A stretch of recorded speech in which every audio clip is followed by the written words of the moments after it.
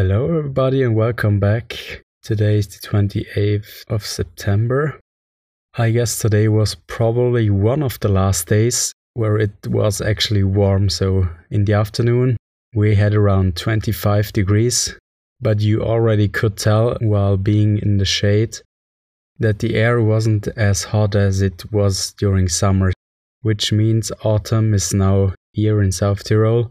Especially while riding late, I noticed that because it's getting darker earlier and earlier. Probably the last few rides I will do this year will be supported by a headlamp or a lamp on my handlebars, as even if it's still bright outside in the woods, it tends to be darker as the trees block a lot of light.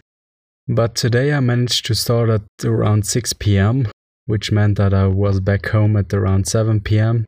Which means I don't need any light so far, but I guess in the next few weeks that will be the case.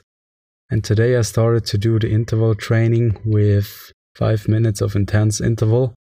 To be honest, the ride was nothing special. I could push a bit harder during the first 15 minutes of warm-up, which gave me 2 additional minutes from the restaurant. So the last few times when I didn't push as hard during the warm-up, the first interval was starting already at the gate, which is right behind the restaurant. But this time I was way ahead, already past the first steep ramp, and then the first intense interval started.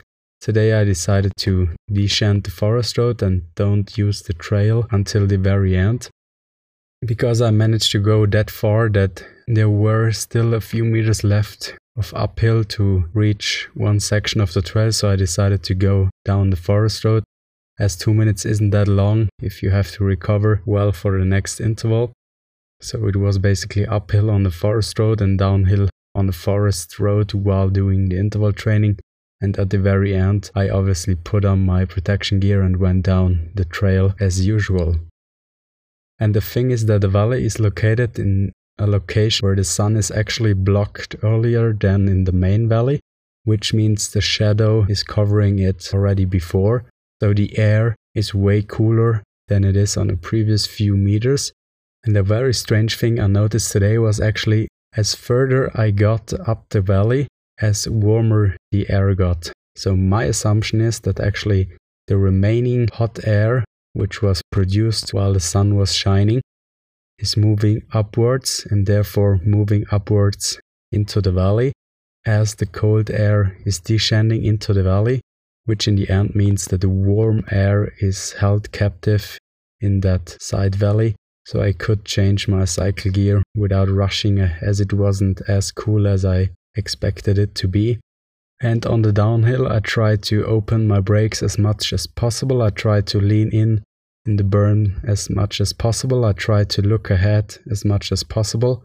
And I also tried to ignore the plants which are hanging into the trail, as oftentimes I try to avoid them with my upper body, which puts me in a disadvantageous position, and oftentimes that kicks me out of my riding rhythm, resulting in slower speed and not as much fun.